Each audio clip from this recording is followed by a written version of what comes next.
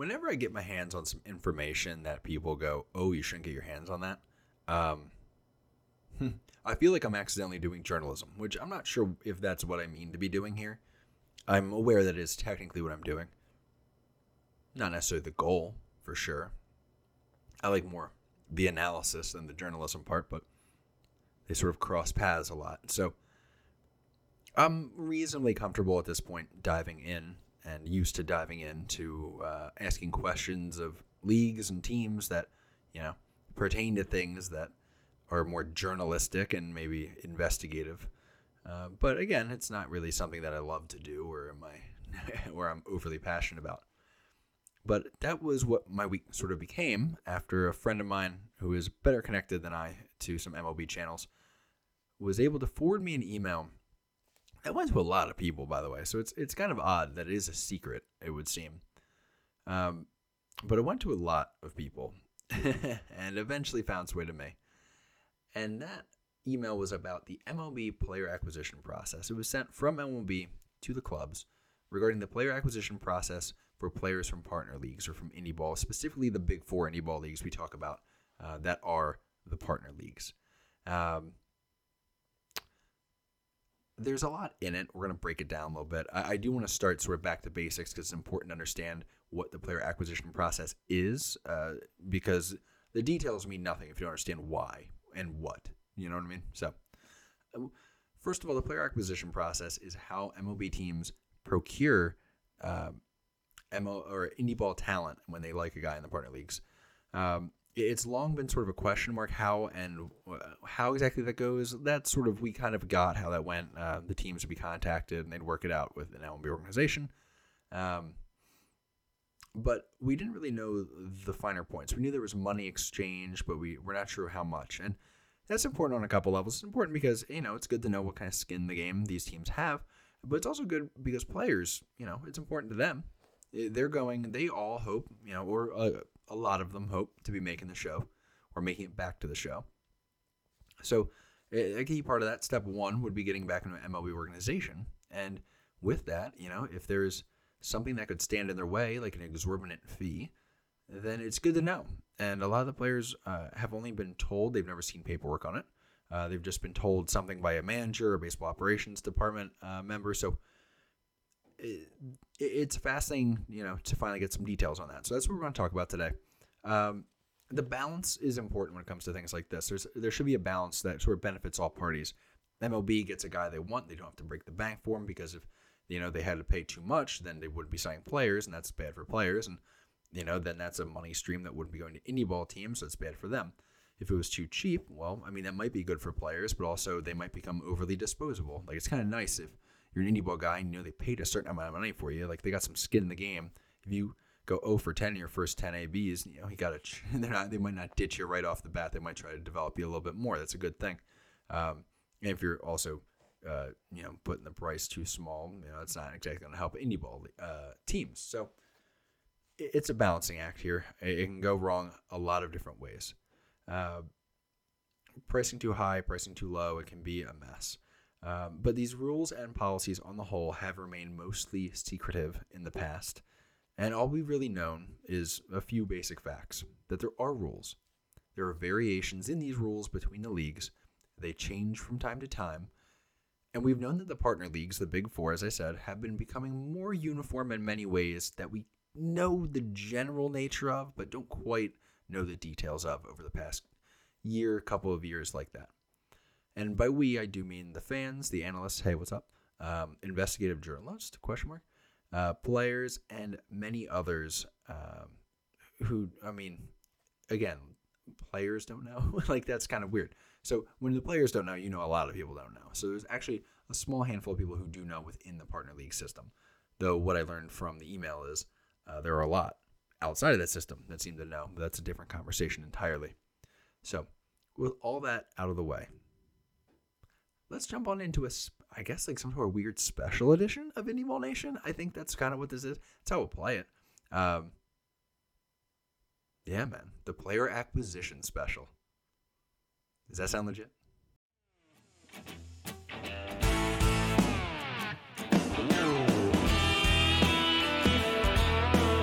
Listen up. All right, before we hop into this thing, quick couple channel reminders. Follow us on Instagram, Twitter, whatever else, at Indy Ball Nation. Not going to plug that too aggressively. You can follow us on all major podcast channels too. Subscribe on YouTube. Yada, the usual. If you're following, you're probably listening to this on a Monday morning or whenever. But if you're listening to this and it's new, that Monday morning, the 23rd, we're going to get a big transaction update because there have been a ton of deals made. And I was trying to do all the investigative stuff associated with this project. So I didn't get a chance to really do a full episode on it. So I'm going to do a bunch of transactions, probably 20, 30 plus transactions tomorrow we're going to talk about. So if you're into that, keep an eye out because we are going to dive deep into some, talk some projections and all of that. Now, before we fully dive into the details of this email, this communication led me to ask several of the leagues some questions about the logistics of things. It seems that there are some legal restraints preventing the league and team officials from discussing these player acquisition details. So this is kind of how I knew, okay, we're in some serious waters here. But also, unfortunately, now I also know that there will be some conjecture here as we analyze what the different parts are and what different things within this email might mean. We're going to kind of there are going to be some situations we have to sort of rely on what we know of other things to contextualize and better understand what's going on in this email. The secrecy of it is fascinating because it's pretty evident that both MLB and the leagues don't necessarily want this info shared. In fact, it's very obvious they don't want this info shared. But again, conjecture, but they likely do feel it doesn't reflect well on them in certain ways. The indie leagues themselves are probably a little bit concerned that players would not be excited to find out how much money can be tied up in the acquisition process because, they might feel that it makes them less likely to be signed. And, that's fair. That's up to them. Depends on the player. I think it is also important that, while a lot of MLB teams are cheap, they're also massively rich. So, the money that we're going to be talking about is not a small amount of money. But at the same time, it's not a small amount of money in that a lot of these things are more than what they pay a minor league player for an entire year, which is a different conversation. So there's that. But also, they're throwing $400 million contracts around, so let's have some context here. So let's jump in. I'm going to just read some of this, and we'll sort of step back, and we'll take a look at what it means. The first paragraph opens with Major League Baseball, MLB, which feels like an unnecessary thing to specify, but it's okay, continues to work with certain independent leagues to monitor and facilitate the orderly transfer of players from those leagues to major league clubs. In the event your club desires to acquire a player from the Atlantic League, American Association, Frontier League, or Pioneer League, collectively the partner leagues, it is necessary to use the email addresses associated with each partner league below. And it goes on to list them.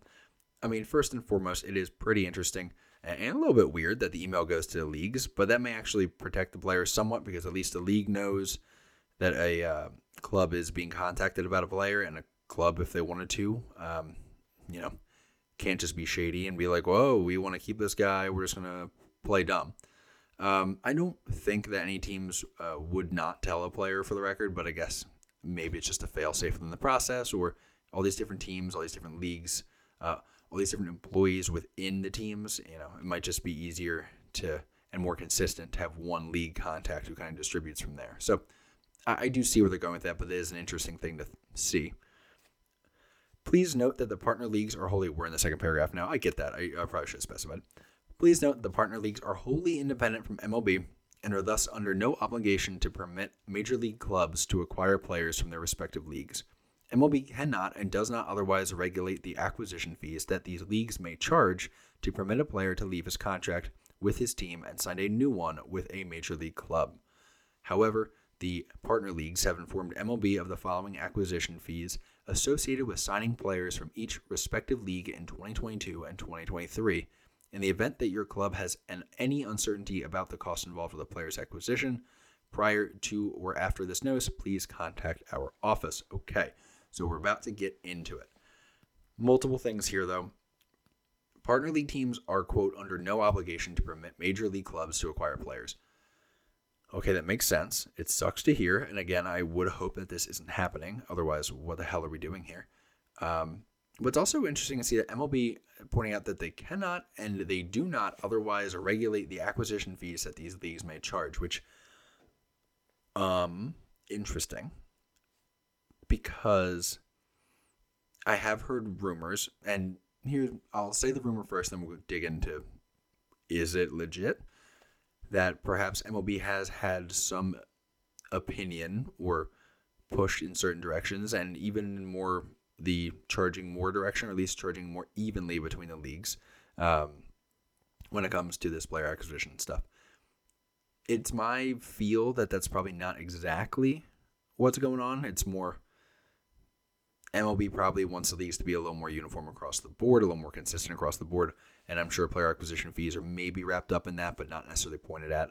So we'll give them benefit of the doubt there, but it is interesting to note that all of these seem to be coming from the partner leagues, especially as you'll notice there are a lot of similarities between at least the three of the big four here, not counting the Pioneer League. So keep it in mind that I guess this is all coming from the partner leagues, but it's interesting to note. All right, now let's talk money. And I have been able to confirm the accuracy of this with some league sources in all of the leagues. So league sources, team sources, whatever. But these I have gotten some feedback about, whether I share it or not. Either here or there. I'm not going to name sources. We're just going to continue on. Now, last thing before we jump in, I do want to mention, it seems, your heart wants to say that teams shouldn't be, it should be free to sign a guy. But to be fair, these indie ball teams do put in money and effort and time to develop players and find these players. And again, these are players that MLB teams did have the opportunity to sign without an acquisition fee, and they passed on that opportunity where they released the player. And now here they are with an indie team, and the MLB team wants them. So it's easy to say, well, it should be free. We want these guys to get to the show. But also, where does that leave the indie ball clubs? Because as you will see here, there is a good bit of money that can come in from that. It can be a lot of additional ticket sales in a way just from getting one guy signed. So when you think about how hard you have to work to sell this amount of money in ticket sales, well, you realize how big a deal it is to the indie leagues and the teams in them that they get these fees. So hopping in, we'll start with the Atlantic League. The initial acquisition fee for the Atlantic League in the offseason, it's $2,500. And I'm not going to read word for word. It's just, it's repetitive and wordy. Let's just simplify it here and talk about it for the rest of this. In the offseason, it's $2,500 before April or the day before MLB opening day, whichever is earlier. An additional $12,500 is owed if the player remains with the MLB organization on MLB's opening day. In season, if they want to acquire a player, it's $15,000. All that at least makes sense. It's if you want a guy in season, it's $15,000. It's more because all of a sudden they have to replace one of their best players who you just took from them, and I follow that.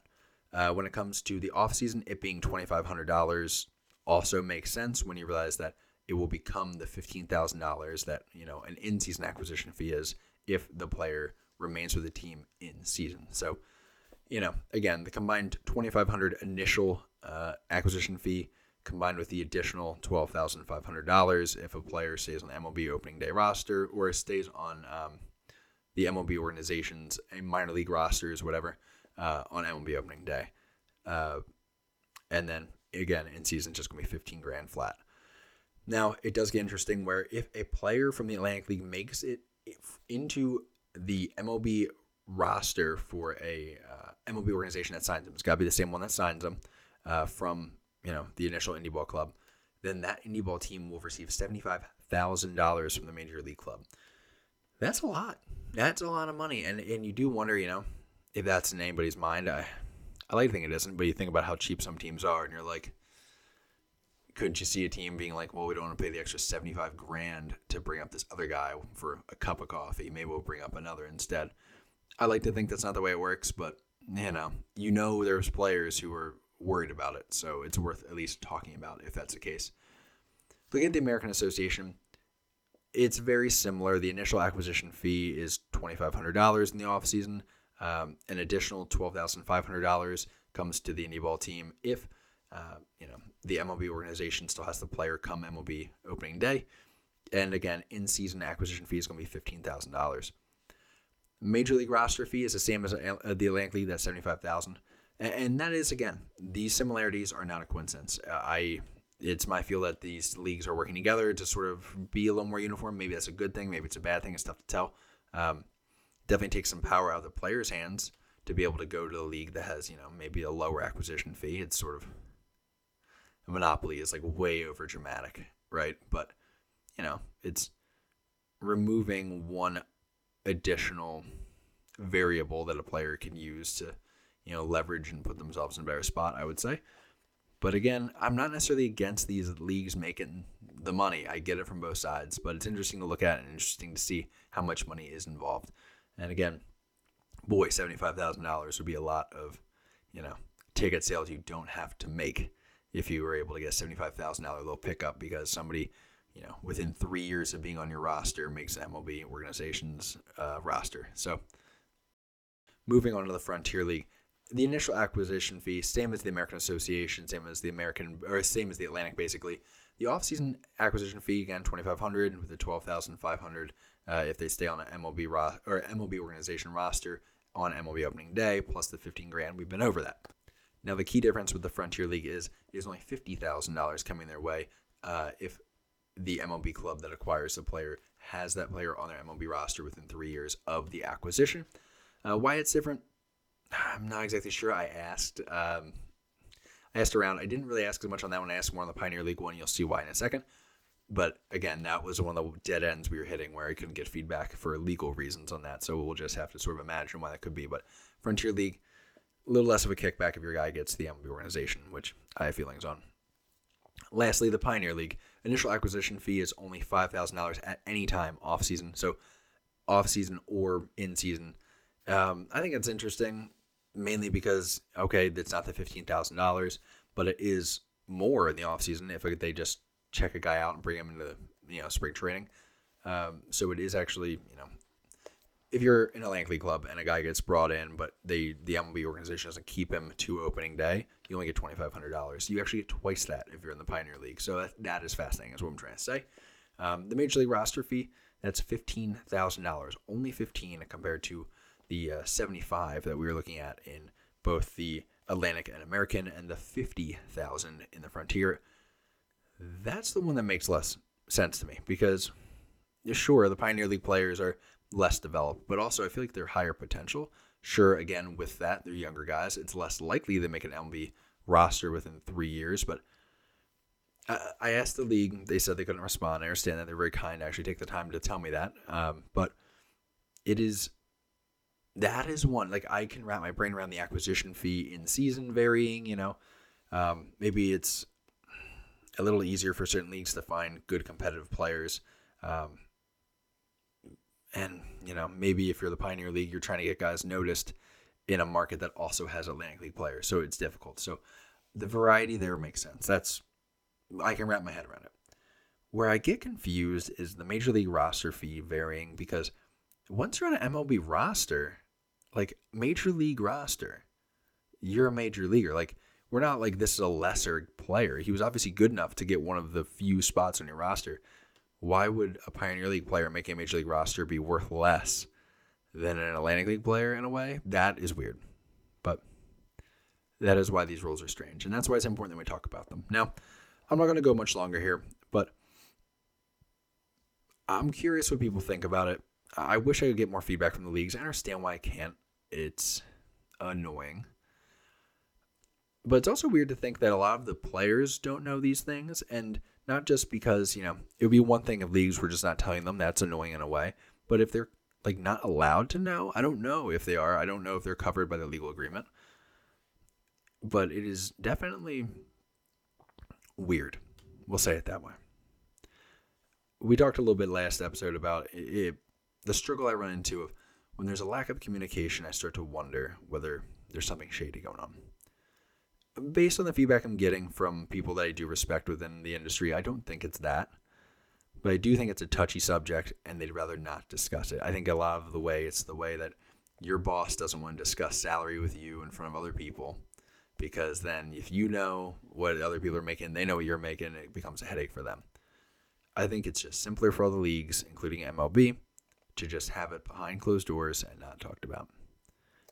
Now, that brings it to a video where I just put it out there, and I get that, and it's probably not super popular, but I think it's important that people know, and hey, if it's going to be accessible to me, I want to share it with you guys.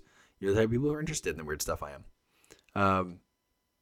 I understand the tone of this episode was a little weird, a little less bubbly and excited. I will be back on it with tomorrow's episode. I know I'm more excited about it because we got some transactions I was really excited about. Todd Van Steensel got signed, teaser.